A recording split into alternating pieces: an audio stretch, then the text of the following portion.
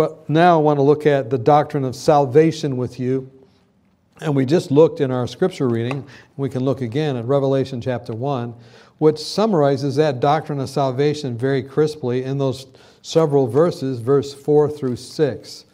So let's just dive in and look at those verses and then expand and expound on this doctrine of salvation. Let's pray again. Father in heaven, bless us as we read and study your word today. And concerning the doctrine of salvation, in Christ's name, amen. So after we decided that the Bible is our source of authority, the most important message of the Bible is the message of salvation, summarized in verse 4 through 6. John, to the 7 churches which are in Asia, grace to you and peace. Does that sound like something related to salvation? By grace are ye saved through faith, not of works, lest anyone should boast, right? And peace. God pours His love into our hearts. He gives us peace as a result of this doctrine of salvation. From whom who is, and who was, and is to come, and the sevenfold spirits before His throne. So He is, He was, and is to come. This is, of course, Jesus. From Jesus, the faithful witness, a firstborn from the dead, and the ruler over the kings of the earth, to Him who loved us and washed us from our sins in His own blood, and has made us kings and priests to His God and Father. To Him be glory and dominion forever and ever. Amen. Almost like the Lord's Prayer there. But in this verses we see the focus is on who? It's on Jesus and His grace, His death, His resurrection, what He did for us. He washed us with His own blood. He freed us, and He makes us kings and priests. And why did He do this? Because He loves us. This is the doctrine of salvation. And in our special number today, our sister was reminding us of how important that is, to remember that God is not against us. He's for us. And He desires to see us in the kingdom. And of course, the center part of this doctrine of salvation is the cross of our Lord Jesus Christ. I like how this author puts it. A deadly spiritual malady is on the church. Its members are wounded by Satan, but they will not look to the cross of Christ, as the Israelites look to the brazen serpent that they may live. The world has so many claims upon them that they have not time to look to the cross of Calvary long enough to see its glory and feel its power. So the suggestion here is that people get too busy and they don't look at the doctrine of salvation, and the heart of it is the cross of Christ. So how do you think we might do well to look at that for a few moments this morning? He who has had a vivid view of the cross will hate sin, love righteousness, and his doubts will vanish. Do you have any doubts? Would you like to see them vanish? Looking at the cross will lead you to hate sin, love righteousness, and your doubts will vanish away. 3 things to consider about the cross this morning: its position, its purpose, and its power. First of all, the position of the cross. It's basically the center of the plan of salvation. You know, Genesis 3:15 is the cross put in embryonic form, will bruise He shall bruise thy heel, but I'll crush thy head. This idea that God Himself would enter in and have to be bruised for us reminds us of Isaiah 53. He was bruised for our iniquities, etc. But at the very beginning of the Bible, Genesis 22, take your son, your only son, sacrifice him. Again, looking forward to the one and only Son who would be sacrificed for us. This is way back in the book of Genesis. Exodus, saved by the blood of the Lamb as they left Egypt. On their exit from Egypt, the only hope was the blood of the Lamb that then carried them all the way through that Exodus experience and through the sanctuary that reminds them of it. Numbers 21, a serpent set on a pole. So Genesis, Exodus, Leviticus, by the way, the whole book of Leviticus, all the sacrifices. Numbers, you have this serpent on a pole. Deuteronomy, you have the second giving of the law, or the second Exodus. Isaiah, he bore our sins. So the prophets and the cross. He was cut off, Daniel 9 said, but not for himself. So the prophecy of Daniel, and in the book of Habakkuk, he has actually the post-resurrected Christ will always have the light coming from his hands, reminding that the power comes from those nail-pierced hands. So he must, Matthew says, suffer many things and be killed. So not only the prophets, but the Gospels talked about the fact that he would die on the cross. Mark, the Son of Man, must suffer many things and be rejected, and after 3 days rise. Luke, the Son of Man, must suffer many things and be rejected and be slain and be raised the third day. Luke 24, he spoke of the things concerning himself. And of course, John talks about, behold the Lamb of God that taketh away the sin of the world, John 1. All the way through a focus on the passion, not only in the book of John, but also in the book of Revelation, who says that he was the Lamb slain from the foundation of the world, Revelation 13:8. So Christ and the cross are pivotal in the prophets and also in the Gospels. The disciples, when therefore he had arisen from the dead, his disciples remembered that he had said this unto them. They believed the Scripture and the word which Jesus had said.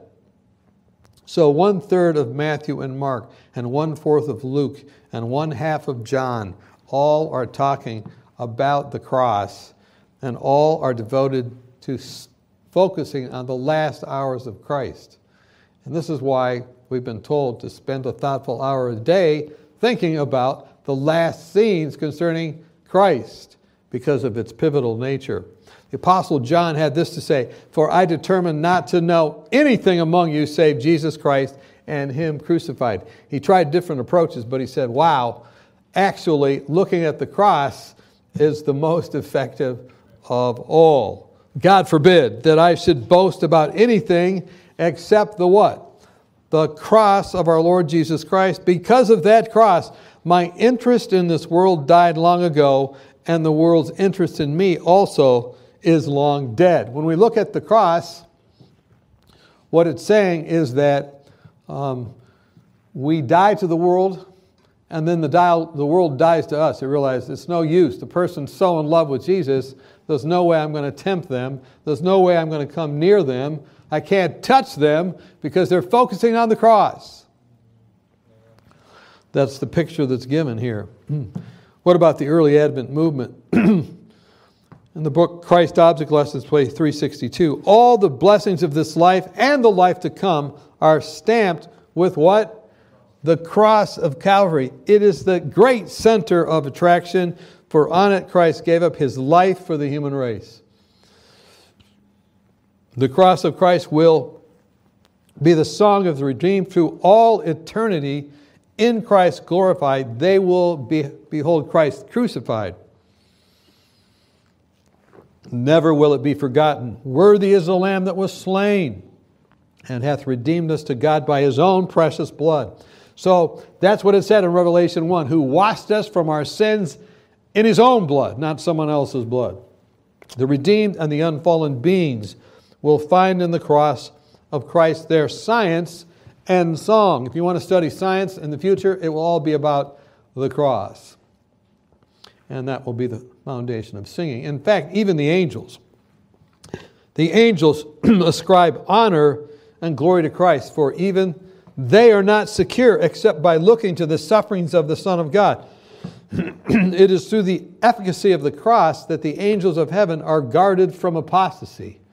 So even those who never fell are guarded by looking at the cross. How many think we should begin looking at the cross even more fully if this is true?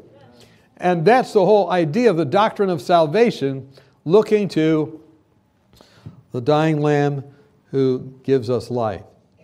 Without the cross, there would be no more, that is the angels, would be no more secure against evil than were the angels before the fall of Satan. So they look at the cross as well. Angelic perfection failed in heaven. Human perfection failed in Eden, the paradise of bliss. All who wish for security in earth or heaven must look to the Lamb of God. Don't think, you know what, I'm just going to get good enough that I'm just okay. No. 1,000 times no. You'd be looking at Christ and the cross. The death of Christ on the cross of Calvary is our only hope in this world, and it will be our theme in the world to come. Oh, we do not comprehend the value of the atonement. If we did, we would talk more about it. So the focus of our gospel presentations and talking with people is the cross. And the cross is only the beginning of it. You know, I saw a lady on a plane a couple years back. She wore a big cross.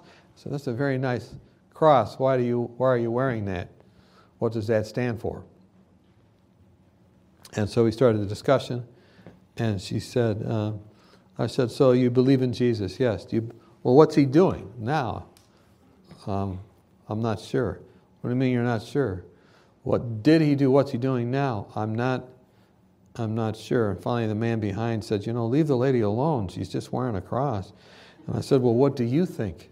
So I kind of brought him into it. Pretty soon we had everybody discussing what was happening. And then they all got kind of upset at me and they said, well, what do you think? What do you think about it? You're asking us all questions, And I said, well, I think the cross is the beginning of a whole plan of salvation. It's the atonement, but then it leads to the final atonement. I began to share that doctrine of the atonement. And so, the lady says, well, so you don't think my cross is enough? I said, it's the very beginning. Without it, there's nothing. But if you truly did want to have the full implication of the cross, you might buy an entire sanctuary set and wear that. And it would, of course, you probably would have not gotten through security, but you certainly would have had everybody talking about the implications of the atonement. Can you say amen? As a matter of fact, if I went into manufacturing jewelry, that's what I would do. I would make sanctuary sets that were in pendant form. So, number one, its position is to be central, not just for us on earth, but even in heaven. What's its purpose? The purpose of the cross is to point out the uncompromising and infinite justice of God. Something we don't talk about much, but the justice of God. The wages of sin is what? Is death. One sin unrepented of is enough to close heaven. It was because man could not be saved with one stain of sin that Jesus came to die on Calvary's cross. We have no assurance of salvation if we are clinging to sin. If we decide to cling to sin, it doesn't matter what we say about it, what we sing about it, what we write about it, we're going to be lost. But we don't have to be lost. Can you say hallelujah? But one sin unrepented of, that means, what's this repentance means? It means to change the mind, right? We change our mind. We say that's a bad thing. Sometimes we don't know things are sin until we know it. To him that knoweth to do right and doeth it not, to him it is sin. But once we learn about it, we have to say, no, I don't want to do that. I don't want to be there with that. So, if someone could be saved with one stain of sin, Jesus wouldn't have had to die. But he came and he died for every stain of sin. Can you say hallelujah? Can you say hallelujah to that? God is not omnipotent in the sense that he can do anything. God can only do those things that are consistent with his nature. He cannot, therefore, readily pardon the sinner because he's a God of infinite justice. He doesn't just pardon everybody. People say, I have unconditional love. God has unconditional love. Well, he does, but only because he met the conditions. Does that make sense? He met the conditions, and that's why it can be unconditional to us. But make no mistake, we're saved by work, the work of God on Calvary for us, his works. We're saved by works, and he meets the conditions. And sometimes we just cavalierly say, oh, it's just unconditional. No. Jesus died so you can say that. Can you say hallelujah? How many of you are following what I'm saying? Neither can he readily punish the sinner because he's a God of infinite mercy. He's got justice, he's got mercy, and then this is the divine dilemma. How is it that I can pardon the sinner without compromising my justice, and how can I judge the sinner without frustrating my mercy, my love? And how in the face of human sin could he be at the same time a God of love and a God of wrath? How could that happen? And how could he both pardon the sinner and punish his sin? And maybe you've even had this dilemma. I need to discipline my child, but I love my child. I don't want my child to have pain, and yet I know my child can't go on like that. Right? And How could a righteous God forgive unrighteous men without involving himself in their unrighteousness? I have a friend of mine, George, that he said, look, I tried to experience the power of the cross by when my son did something very bad, I had to punish him, but I felt so bad about punishing him, I had him take off my belt and give me a spanking for what he did. And so he said, I wanted him to understand the power of the cross. And the cross points to God's infinite mercy, and in death he took the sinner's place. He became flesh for us. He suffered in the flesh for us. He became sin for us on the cross. So in the cradle, he became human flesh. During his life, he suffered in the flesh for us. And then on the cross, he died for us. God made him who had no sin to be sin for us, so that in him we might become the righteousness of God. All we like sheep have gone astray, and the Lord has laid on him, what? The iniquity of us all. That's meeting the conditions. God's love is not unconditional to him. He actually meets the conditions. Does that make sense? I mean, it's so cavalier. Everyone says his love is unconditional. I don't think they know what they're talking about. But it sounds like a great sentiment until you realize that the reason that it's not conditional to you is because he's meeting the conditions for you. Okay? It's very important to remember that. He points out his infinite mercy.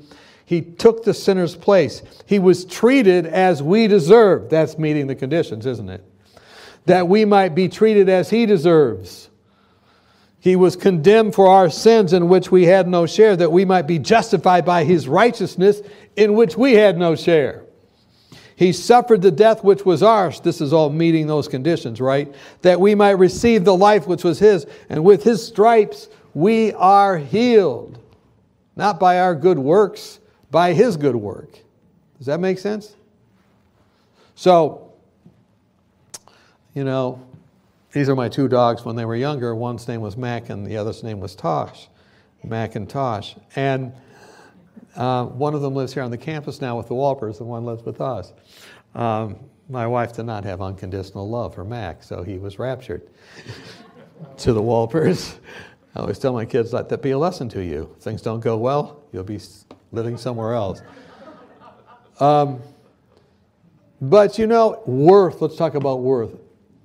Do you think your dog is worth something? Do you take care of your dog? Do you care about your dog? Does it have worth to you?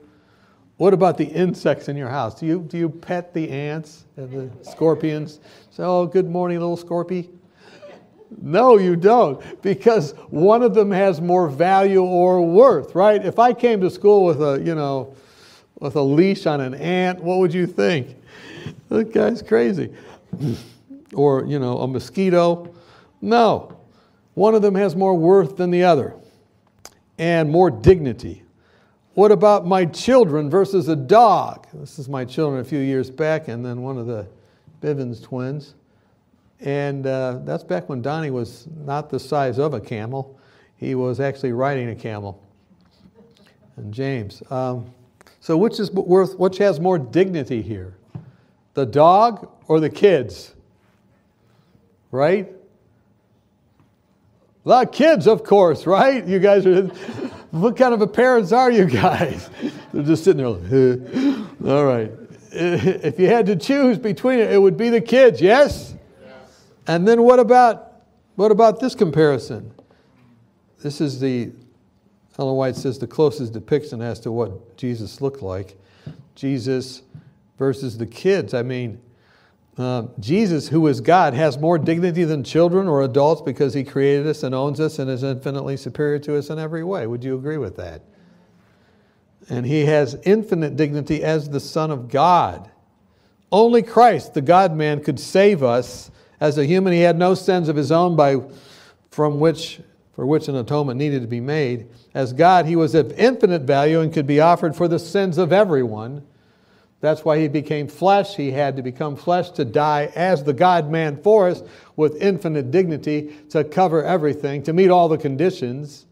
Amen. Worthy is the Lamb that was slain. That's the picture that's given. So on the battlefield one day, they were giving blood to a soldier who was dying without that blood. And they asked, whose blood is it? He wanted to see, so he looked at the canister, and it was General Eisenhower's blood. He says, what? The blood of the general has been given to me? And he said, wow, his blood has saved me. How precious was the blood of the general to this soldier. But guess what? Some blood even more precious than General Eisenhower's blood is and has been given for ours. What can wash away my sin? You can sing it with me. Nothing but the blood of Jesus. What can make me whole again? Nothing but the blood of Jesus. How precious is the flow that makes me white as snow. No other font I know, nothing but the blood of Jesus. So this is the blood of Jesus. On the cross, He paid infinite justice, right?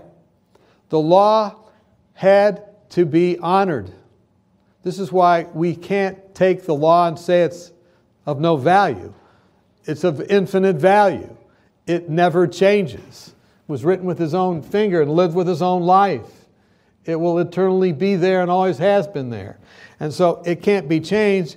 And so the wages of sin is death. In the Old Testament and the New Testament, there's an example for each one of the 10 Commandments of instant death if you broke it. There's at least one example. Instant death. Instant death of that. Because, justice is not, given speedily. Therefore, the hearts of men are intent to do evil. But in Revelation 2, it says He gave that woman Jezebel space to repent. I'm glad that He gives us space. But there's infinite justice, and there are examples of every one of the 10 Commandments of instant death. Even being disrespectful to your parents or by proxy your teachers. Instant death is an example of that. And then He also is the author of infinite mercy. So on the cross, justice and mercy kiss each other. He dies paying for your debt, while at the same time dying to extend you mercy. This is why you can be able to sing about anything. The cross is your only hope of mercy because it meets the justice which should have fallen on you. How many can say hallelujah to that? Mercy and truth are met together. Righteousness and peace have kissed each other. This is the truest of all kisses, the kiss of love of God on the cross, where mercy and justice kiss each other. And it's actually what all kisses are supposed to symbolize. The covenant commitment of the God of justice and mercy. Justice and mercy stood apart in opposition to each other, separated by a wide gulf. The Lord our Redeemer clothed His divinity with humanity and wrought out in behalf of man a character that was without spot or blemish. He planted His cross midway between heaven and earth and made it the object of attraction which reached both ways, drawing both justice and mercy across the gulf. There it saw one equal with God, bearing the penalty for all injustice and sin. With perfect satisfaction, justice bowed in reverence at the cross, saying, "It is enough." I'm beginning to understand why the cross has such a power and attraction. Amen. This is the center of the gospel, and we should be thinking about it and talking about it all the time. Its position, its purpose, and finally its power. We started with this, a deadly spiritual malady is upon the church. Its members are wounded by Satan, but they will not look to the cross of Christ, as the Israelites looked to the brazen serpent that they may live. The world has so many claims upon them, they have no time to look to the cross of Calvary long enough to see its glory and feel its power. How many of you want to be looking at it more fully as a result of what we've been studying? It has great power. I am crucified with Christ. Nevertheless, I live, yet not I. Christ lives within me. And the life which I now live in the flesh, I live by the faith of the Son of God who loved me and gave himself for me. So, the cross gives us power to live godly lives as we look at it. They that are Christ have crucified the flesh with the affections and its lusts. They say, look, I want to die with Christ on the cross by faith and enter into that justice, and I want to live basking in his mercy, but then demonstrating his mercy to others. That's the whole point. The goodness of God leads us to change our minds to repentance. God forbid that I should boast or glory about anything except the cross of our Lord Jesus Christ. Because of that cross, my interest in this world has died long ago, and the world's interest in me is also long dead. That's what happens when we focus on the cross. We're not boasting in what we've done. We're boasting in what he's done and is doing. Amen? We're not talking about the baptisms we got. We're talking about the baptisms he got. We're not talking about the souls we're witnessing to. We're talking about the souls he's witnessing to because we're dead. And we're dead. That's what gives us boldness to witness because we're already dead. You're not afraid of somebody if you're dead. You don't talk to anybody if you're dead. And you might get their attention because they go, wait, you're dead. How are you talking to me? And this will wake them up. How is it that you're dead to this? How is it that you're dead to that? This is why witnessing takes place in times of great stress. This is why we need to pray for our brothers and sisters in the Ukraine today. That in the midst of great stress, they've already died. They're not afraid of death. They're dead. Can you say hallelujah? And because of that, they have boldness in this day of trial. And people go, wait, how do you have that peace that passes all understanding? I was watching some videos this morning of our Ukrainian brothers and sisters worshiping on the Sabbath underneath buildings and different things. They're singing. They're rejoicing. Hallelujah. That's the point. If we die to self because we're crucified with Christ by the power of the cross, we can live merciful and powerful lives. Whatsoever you eat, whatever you drink, whatever you do, do all to the glory of God. Fear God, give him glory, for the hour of his judgment is come. They overcame him by the blood of the Lamb and by the word of their testimony, and they loved not their lives to the death. So they're not afraid of death, and they think the most important thing they have is the word of their testimony. And by the way, that's the only thing you really have, isn't it? It's the most powerful thing you have. And that testimony is based not on your self-worth, except as it be in Christ, but it's based on whose testimony? The testimony of Jesus, who overcame by the blood of the Lamb. And I said, Sir, thou knowest. And he said unto me, These are they that came out of the great tribulation. They washed their robes and made them white in the what? In the blood of the Lamb. You should know how every stain came out. You should know your stains and how they came out. They came out by the blood of the Lamb. I confessed it, and I sent it on to judgment, and he took care of it. His blood was and is and will be my only hope. Amen? From Jesus that loved us and washed us from our sins in his own blood. That's where we started, isn't it? Revelation chapter 1. Here's the patience of the saints. Here are they that keep the commandments of God and have faith of Jesus. The faith of Jesus is a gift. Obedience to that faith is a gift. That's commandment keeping. And patience is a gift. These are all of the Holy Spirit. They're not of us. They're of God. And we give total credit because of the cross of Christ. Right? Did he demonstrate patience on the cross? Did he demonstrate obedience on the cross? Did he demonstrate faith in his Father on the cross? All those are from the cross. And they come to us through looking at that. The faith of Jesus, a gift. Obedience, a gift. Patience, a gift. I was in Venezuela some years ago on a road, not like this one, but somewhat like it. And it was a treacherous road. And there were parts of the road where our tires were like over the edge, but it was way up. And there were all kinds of crosses all along the road. And I said, what are all those crosses for? And they said, well, that's where someone went over. And I said, how is it that you know how to drive and slow down and stuff? I was very interested in the driver's abilities for some reason. He goes, what I do is I always look at the cross. I know where the crosses are. And when I look at the cross, we're safe. If I take my eyes off the crosses, we'd be doomed. Because that's where people went over. We need to keep our eye on the cross, the driver said. And I said, man, that is the best sermon illustration I've ever lived through, ever. Being saved by looking at the cross throughout the whole journey and the whole trip. If men would contemplate the love of Christ displayed in the cross, their faith would be strengthened to appropriate the merits of his shed blood, and they would be cleansed and saved from sin. How many of you want to contemplate more fully the cross each and every day? That's the picture. And have you ever thought about what is it in for God, the plan of salvation?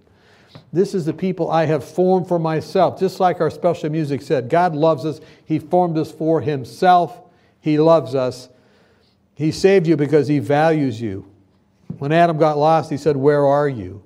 The Lord spoke to Moses face to face as a man speaks to a friend. He wants to be your friend. He's looking for you. He formed you for himself. He says, Abraham, you're my friend. There's no one else like you. This is why the plan of salvation is so powerful. God loves you. Let's look at the person next to you and say, God loves you. Look at them, say it. God actually loves you. He knows each individual reason. Did anyone say God loves you to you? God loves you. He loves each individual by name and cares for each one as if there were not another one on earth for whom he gave his beloved Son. He would have died for just one person, and that person is you. Hallelujah. That's the good news of this. I mean, we've looked at the technicalities, but it comes down to it's because he loves you. John 4:11, sir, you have nothing to draw with. She wanted to help Jesus. If any man open the door. See, Jesus needs our help. The woman at the well needed to draw the water. The man has to open the door in Revelation. Could you not watch with me 1 hour? He needs us to pray. He wants us to open the door. He wants us to draw the water. One Redeemer, our Redeemer, thirsts for recognition. He hungers for the sympathy and love of those he has purchased with his own blood. Look, he loves you, but he wants you to love him back. How many of you want to help him to draw the water, to open the door, to do whatever he says? Because he's shown that he loves you. That's the point. He saved you because only you can feel his deepest need. He loves you. Each has his place in the eternal plan of heaven. Not more surely is a place prepared for us in the heavenly mansions than is a special place designated on earth that we're to work for God. He knows where you should be here. He loves you enough to have a plan and purpose for your life. But he also has a place in heaven. It's kind of like one of these boxes, that I had for my kids when they were growing up. You had to have these little pieces that fit just right in that. Have you ever played one of these puzzles where the piece fit right in? Every single one of those pieces represents you, one of you. You're unique. No one else fits in that place. And God wants to prepare a place for you and your family.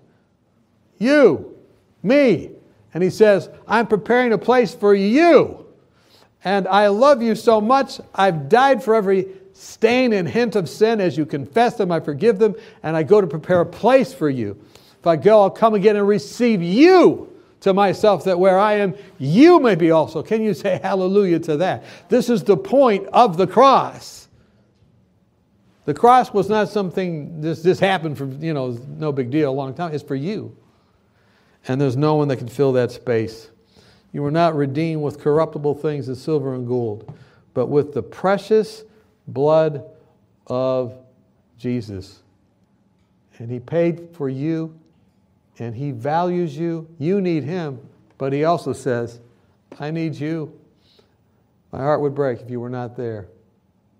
I've done everything for you to be there. Do you want to come? Do you want to be with me? I would that they be with me. John 17:24, where I am. I want you to be where I am. That's a true friend.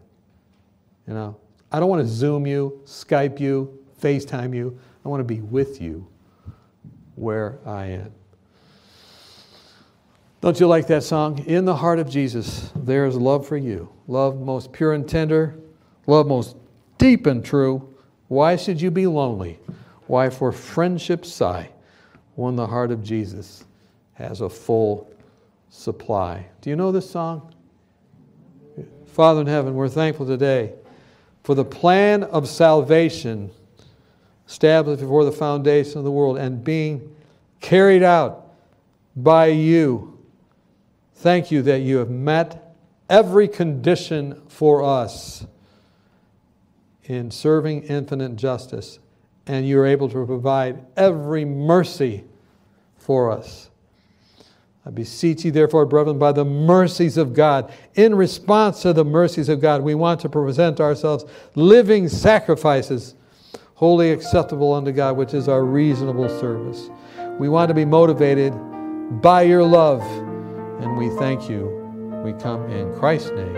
Amen and amen. This media was brought to you by Audioverse, a website dedicated to spreading God's Word through free sermon audio and much more.